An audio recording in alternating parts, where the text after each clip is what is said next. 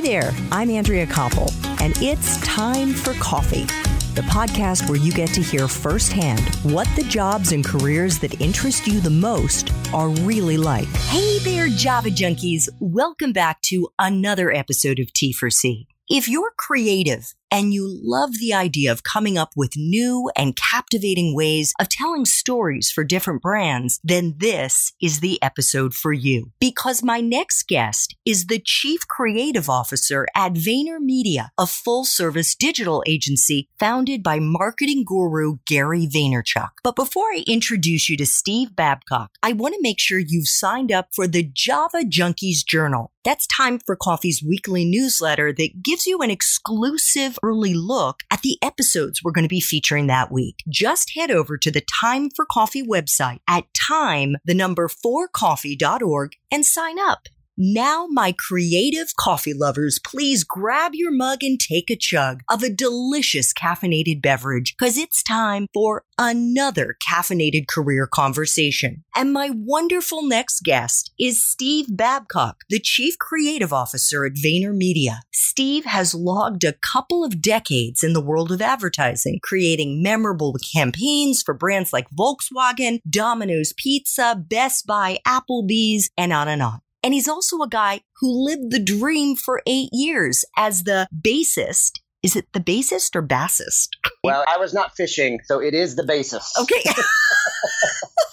Okay. As the bassist in an indie rock band, all the while holding down various jobs in the advertising industry. And he is the founder of the Red Thumb Reminder campaign, which we're hopefully going to touch on at the end of the interview. Steve, welcome to Time for Coffee. Are you caffeinated and ready to go? I am ready to go. Awesome. Well, I am so excited to talk with you and learn more about what you do and how you built your career. And I thought maybe we could start with where you are right now at VaynerMedia, where you've worked the last 3 years as Chief Content Officer. What does that mean? And what is the content that you're overseeing and producing?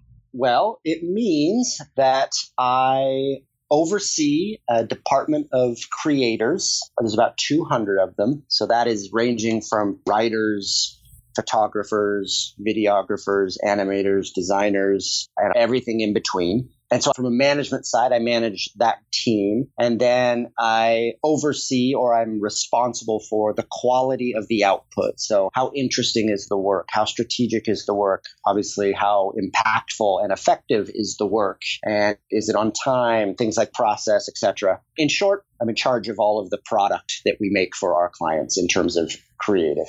You're like the conductor. I like to say I'm the choreographer of chaos. Right. Organized chaos, of course. That's right. Sometimes it's organized. Yes.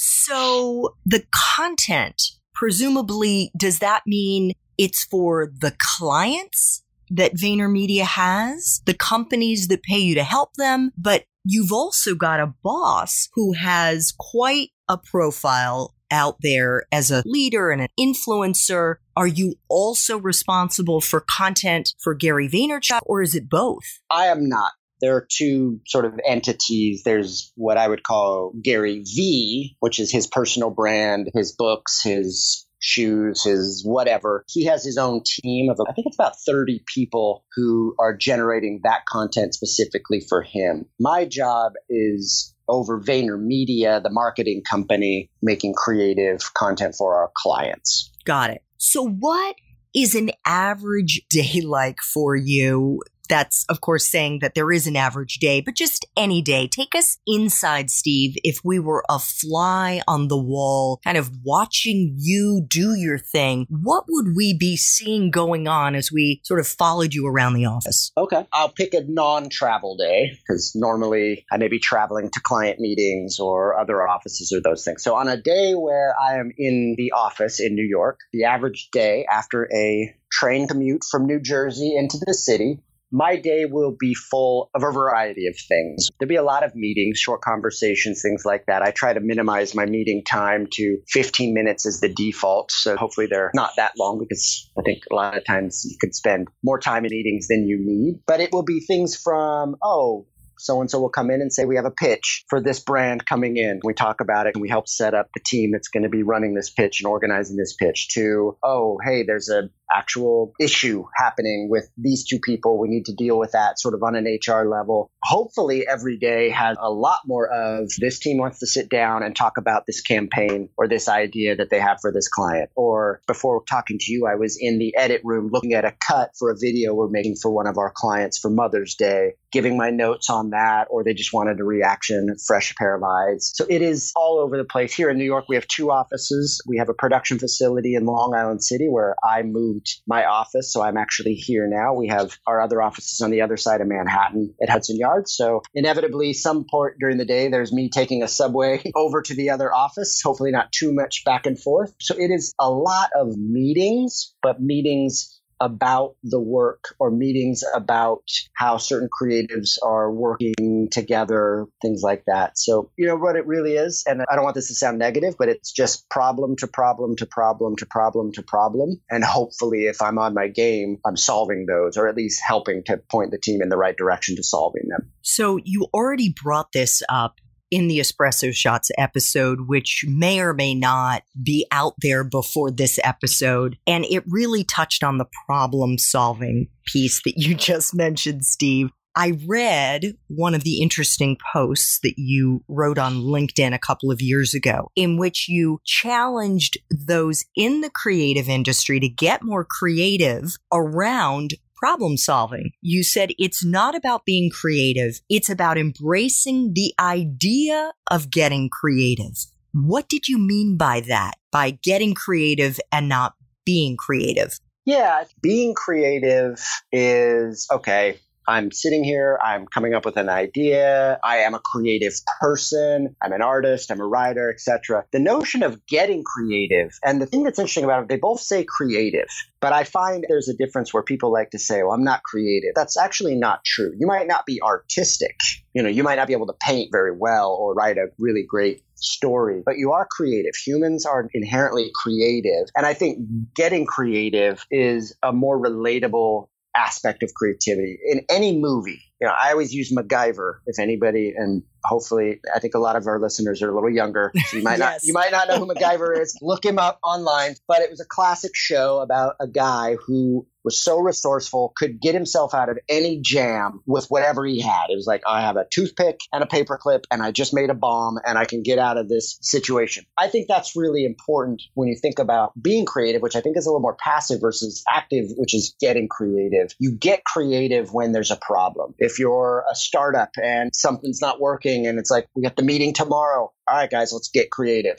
Get creative is a call to action for when you need to overcome something. And I think that's more of how you need to approach this business, because you always have something in front of you. You always have a problem or a challenge, whether that's a marketing problem. Nobody knows about this product, or, hey, we need to drive awareness of this or that or this, or, wow, we have a video we really like, but the client hates it for this, this, and this. We have to get creative versus just be creative. It's a more active approach to using creativity as a means to solve a problem or overcome a challenge. And it also sounds like it's a mindset. So if you have a mindset that says there are going to be problems, there are going to be curveballs, and that is part of the creative process, and I have to embrace it and learn to love it because that's part of my job.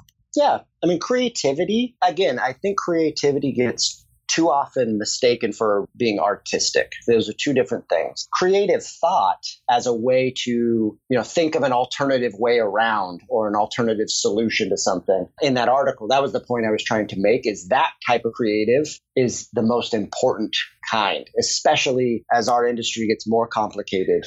And there isn't just like 2 or 3 ways that you can market, make a TV commercial and a billboard and a print ad. There are a million different ways to deploy a message. And there are so many clients and people. There's so many things that can go wrong. And so the true kind of creativity that creative departments in advertising really need to embrace is the getting creative part, meaning you're using that alternative thought to provide value that is beyond just the artistic part of creativity. Yeah, I love that. Over the years, Steve, I know you've worked with some incredibly well-known brands. And one of the fun facts that I picked up about you was that you created the Domino's pizza tracker, which I have actually used. And I can say that it really does make it more fun.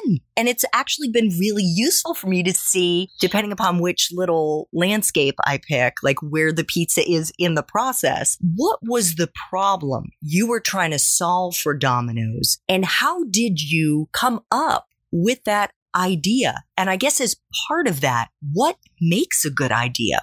Okay, well, the first question, which is really interesting, this was back in, I want to say 2010 or maybe 2009. Anyway, it was back when online ordering was not very common yet. Like right now, everyone's like, yeah. But the brief to us as the agency was, hey, we need to create a campaign to drive more online ordering. Because if someone orders a pizza online, it does a variety of things. It cuts down on operational costs, right? We don't have to hire so many people to answer phones. It increases accuracy, right? Because I'm ordering online, I'm clicking my own buttons. There's not so much of a chance of whoever's on the phone mishearing or whatever. And it also increases the average ticket number, meaning normally if I call a Domino's or any pizza place and I place my order and they say, hey, would you like to add breadsticks to that? I'm like, nah, even if they're asking me to do that, they're not really incentivized to upsell. But online, I click my pizza and then there's a page before checkout that shows me all these amazing sides. Anyway, a lot of advantage to pushing a consumer to ordering online. Now, typically what most brands were doing at the time, or even still do today, is like, well, let's just create a discount. Maybe it's $1 off if you order online, in hopes of getting people into the practice and behavior of ordering online. And we really looked at that. And I remember the brief that we developed for us was like, okay, how do we do this in a way that was the only rule? We can't discount anything. We're not going to give away anything. Like, how do we get more people to order online without giving it away or making it cheaper? And simultaneously, myself and the rest of the Domino's team, there were a lot of us involved. I didn't single-handedly make the pizza tracker, but we were going through pizza school, which Yes. is something they require you to do if you work with Domino's. It's similar to what managers go through. It's a 2-week process where you basically learn to run a Domino's, and their corporate office is there. And what I learned there is there was a literal button, like a physical button between each station. So when the order taker takes the order, they hang up the phone and they hit a button. And then when the person at the prep station, which they're looking off of the screen, prep a pizza, they hit a button. Then it goes into the oven, and the oven is a preset 6 minutes. But once it comes out of the oven, the boxer person hits a button, boxes it up, and sends it out to deliver. Usually that person's the same. They then go out to deliver it, and then they come back and hit a button, and it divides that time in half. And the reason that exists, every Domino's in the country at the time had that because that's how the managers were bonus. They were all about speed and efficiency. So I'm sitting there, we're all sitting there going like, wait a minute. They know at this level of granularity where every pizza in the system is, like, that's insane. Why don't we just make it so that the consumer can see this? We think that's really interesting, and make it at the time something that's exclusive to online orders. So if I order online, I will see where my pizza is and I'll know when it's going to show up and etc. So that's the problem that the pizza tracker initially was designed to solve. And it obviously worked so well that it became a thing where you could enter your phone number if you ordered on your phone. But it drove so much online ordering. It really established that behavior and changed the game for them, something that is still used widely today. That's really what it was. The brief was to drive more orders online. And so we created a tool that was exclusive to online that we felt filled a void, because that was something strategically we identified, was like when people order a pizza, when they hang up the phone, they're kind of like, I don't know. We call it like order anxiety. Like, I don't exactly know when it's going to be or where it is or da-da-da. And something hypnotic about just watching this little pulsating bar, like, Yes. Okay. The other thing that was really cool about it was that it ended up solving another problem, which was a feedback loop. So we were able to, over time, add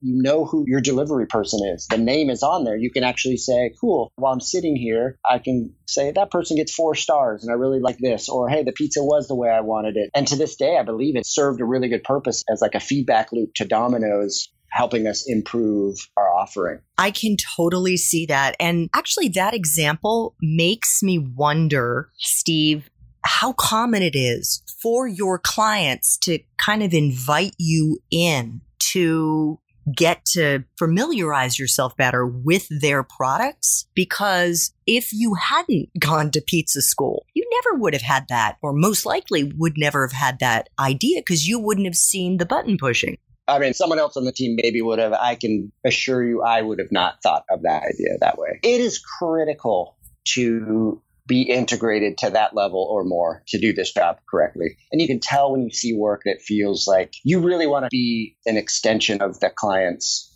department. That's how we really approach it. So much as to where, when possible, we spend a lot of time, even as far as like we have a desk, I have a desk there because I would spend so much time there. It's really a part of the business that I think a lot of creatives in advertising overlook.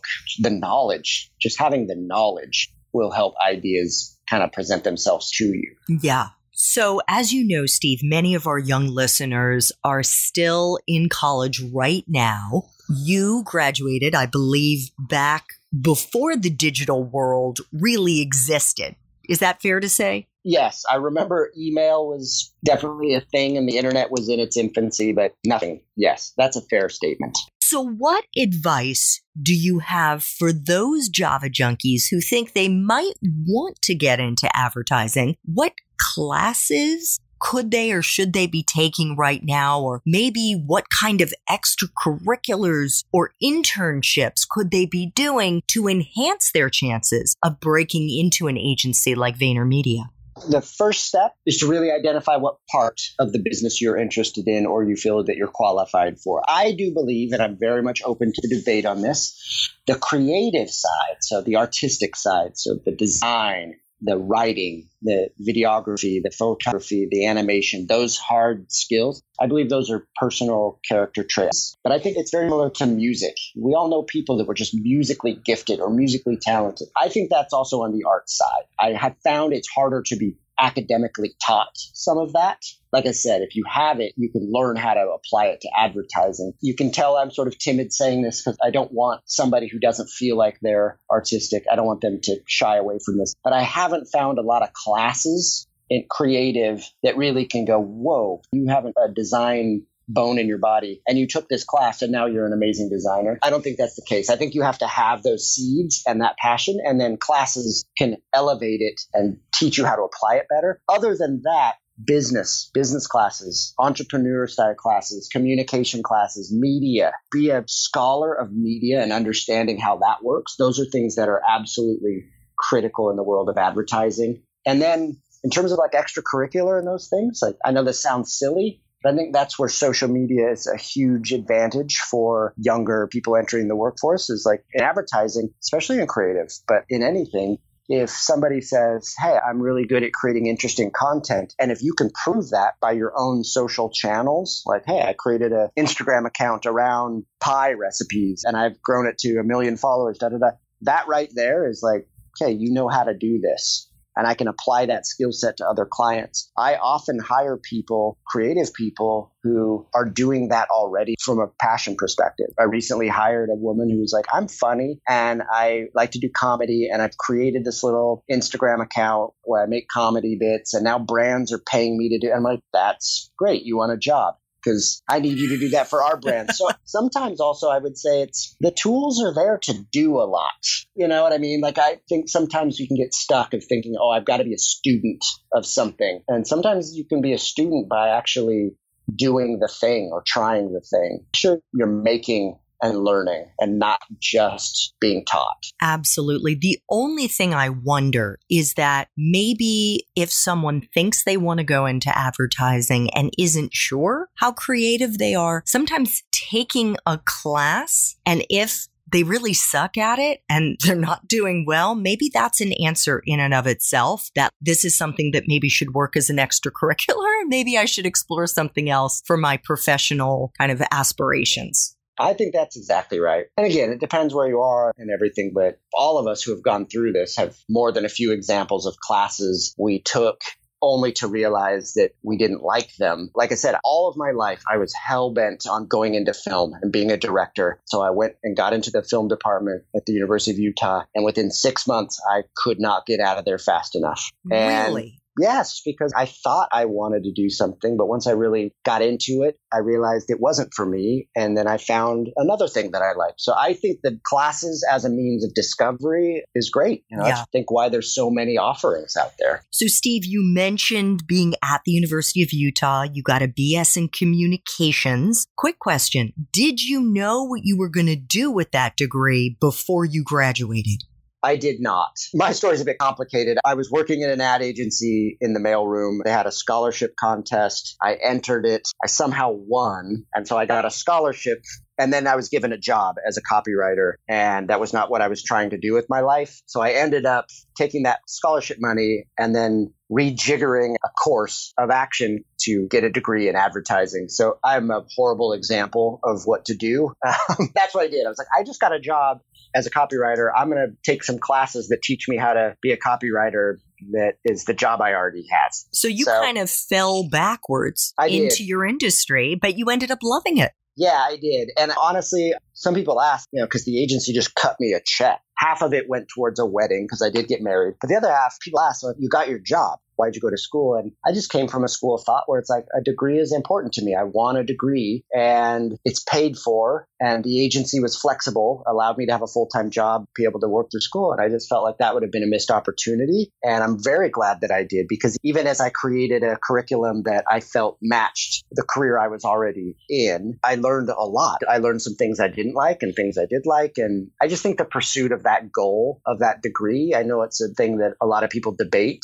For me, it was important to have, and I'm glad that I did it. So 2 final Time for Coffee questions, and this one I definitely try to ask as many of my Time for Coffee guests as possible, and that is to share a time in their professional life when they struggled. If you've been in it long enough, sometimes it doesn't even take more than a couple of years to really kind of hit rock bottom. For some people, it's overcoming imposter syndrome or dealing with really challenging boss or colleagues. I would love, Steve, if you could share a quick story about a challenging time for you, how you persevered, and maybe a lesson you learned in the process. Absolutely. This is probably a bit personal, but I'm an open book. I have been working in the industry for probably 10 or 12 years. I was working at an agency in Colorado. At the time, we were pretty notorious for being, well, for lack of a better term, a sweatshop. But it was very self-induced. We worked and worked and worked. We were making some of the most notorious campaigns in the industry, and it was consuming. It was just what we all did day and night, day and night, day and night, day and night. And what I realized was, I specifically remember a morning where I'd worked all night and I was in my car and I was about ready to drive home to shower so that I could then race to the airport and get to a meeting. And I was just exhausted and all these things. And we had recently had our 3rd child, so I have 3 kids. And I just remember it really was a rock bottom moment for me. I just remember sobbing. I was just crying in this car because I had come to a realization that I was putting way too much of my time and effort and value on my professional career. And as I've come to put it, being important at work than I was being important at home. And I think in that moment, something really hit where I was like, whoa, I don't know if this is what workaholicism is, but I'm scared about it. I wonder if I'm dabbling in it. And it kind of struck, it coincided with the conversation I had with my wife, because Steph was not awesome, because I was clearly not spending the time I needed to be the husband and the father. I was really just obsessed about being really amazing at advertising and winning all the awards and doing this and doing this and doing that and climbing up the ladder. And I remember she said something, you can never be important enough in the workspace. There's always another thing to achieve, another level to hit. And I remember she said to me, she was like, well, you have 3 kids here who think you're the most important thing in the world. And I think that was said to me the night before. And then I'm in this morning where I'm delirious and tired. And it just really, really hit me. And at that moment, I made a lot of changes. There's another quote that I like, which is, no other success can compensate for failure in the home. And that was an important moment for me to realize it takes this much to be successful in this industry, that it's not a price I'm willing to pay. I've come to realize it doesn't. It doesn't do that. Work smarter. You can make it work, and you have to prioritize. So people always ask, that's a question I get, how do you be a dad and do this? And I'm like, the answer is simple. You be a dad first, always. Everything else will work itself out. There's so many times where I tell my admin, like, I'm out of here. I got a baseball game. Well, there's all these meetings. Missing those meetings will not have the same effect in the long term than missing this game or missing this time with my son. And it's been good. But up until that moment in that car where the defrost was trying to thaw the frozen windshield is where that hit me.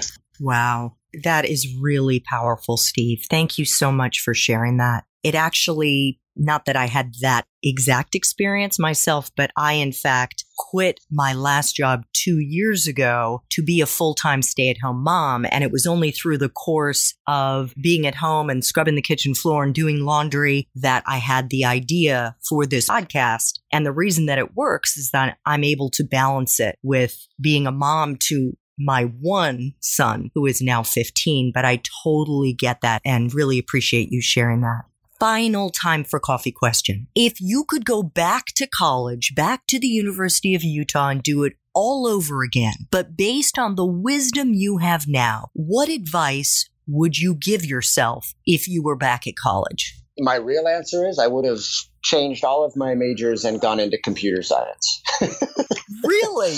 The world is so unlockable if you understand how to code digital apps and websites and things like that. That's a little bit of a joke answer. It doesn't really apply to everybody, but that is my honest answer. In general, advice I would give myself back in college would have been to be more exploratory and to not see college as just a means to an end of like, I'm just trying to get graduated so I can get on with life. I don't think it's as linear, especially today. It's like if you're at an institution, really look to go, what is here that I can learn beyond a degree? I don't know how many of us go from a degree or actually do a profession or pursue a profession or succeed in a profession that is directly aligned with the degree. A degree is just sort of like, cool, you've earned the requirements to move on. But that's the one advice I would have had for me going back was like, there's so many things and other areas that I could have invested my time in and learned about had I not been so just like, cool, my end point is that. So to get that, I need to check off this box, this box, this box, and this box.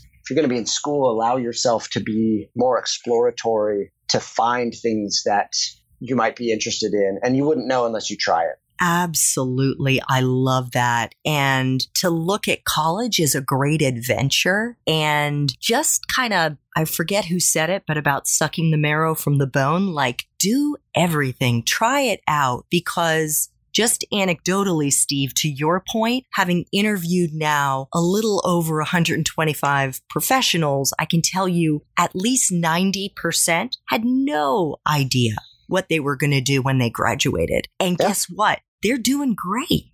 That's right. So thank you so much, Steve. Speaking of doing great, you've obviously had an incredible career and you're such a wonderful example to young people as to how to try to bring balance into their lives and be a good person at the same time. I want to thank you so much for making time for coffee today with me and the Time for Coffee community. I appreciate you thinking of me, and I've really enjoyed the conversation. Thanks so much for listening to Time for Coffee, where the professionals in the jobs that most interest you always have time to grab coffee 24/7, no matter where you live. I have one quick favor to ask you. Remember to rate, review, and subscribe to Time for Coffee. Thanks so much.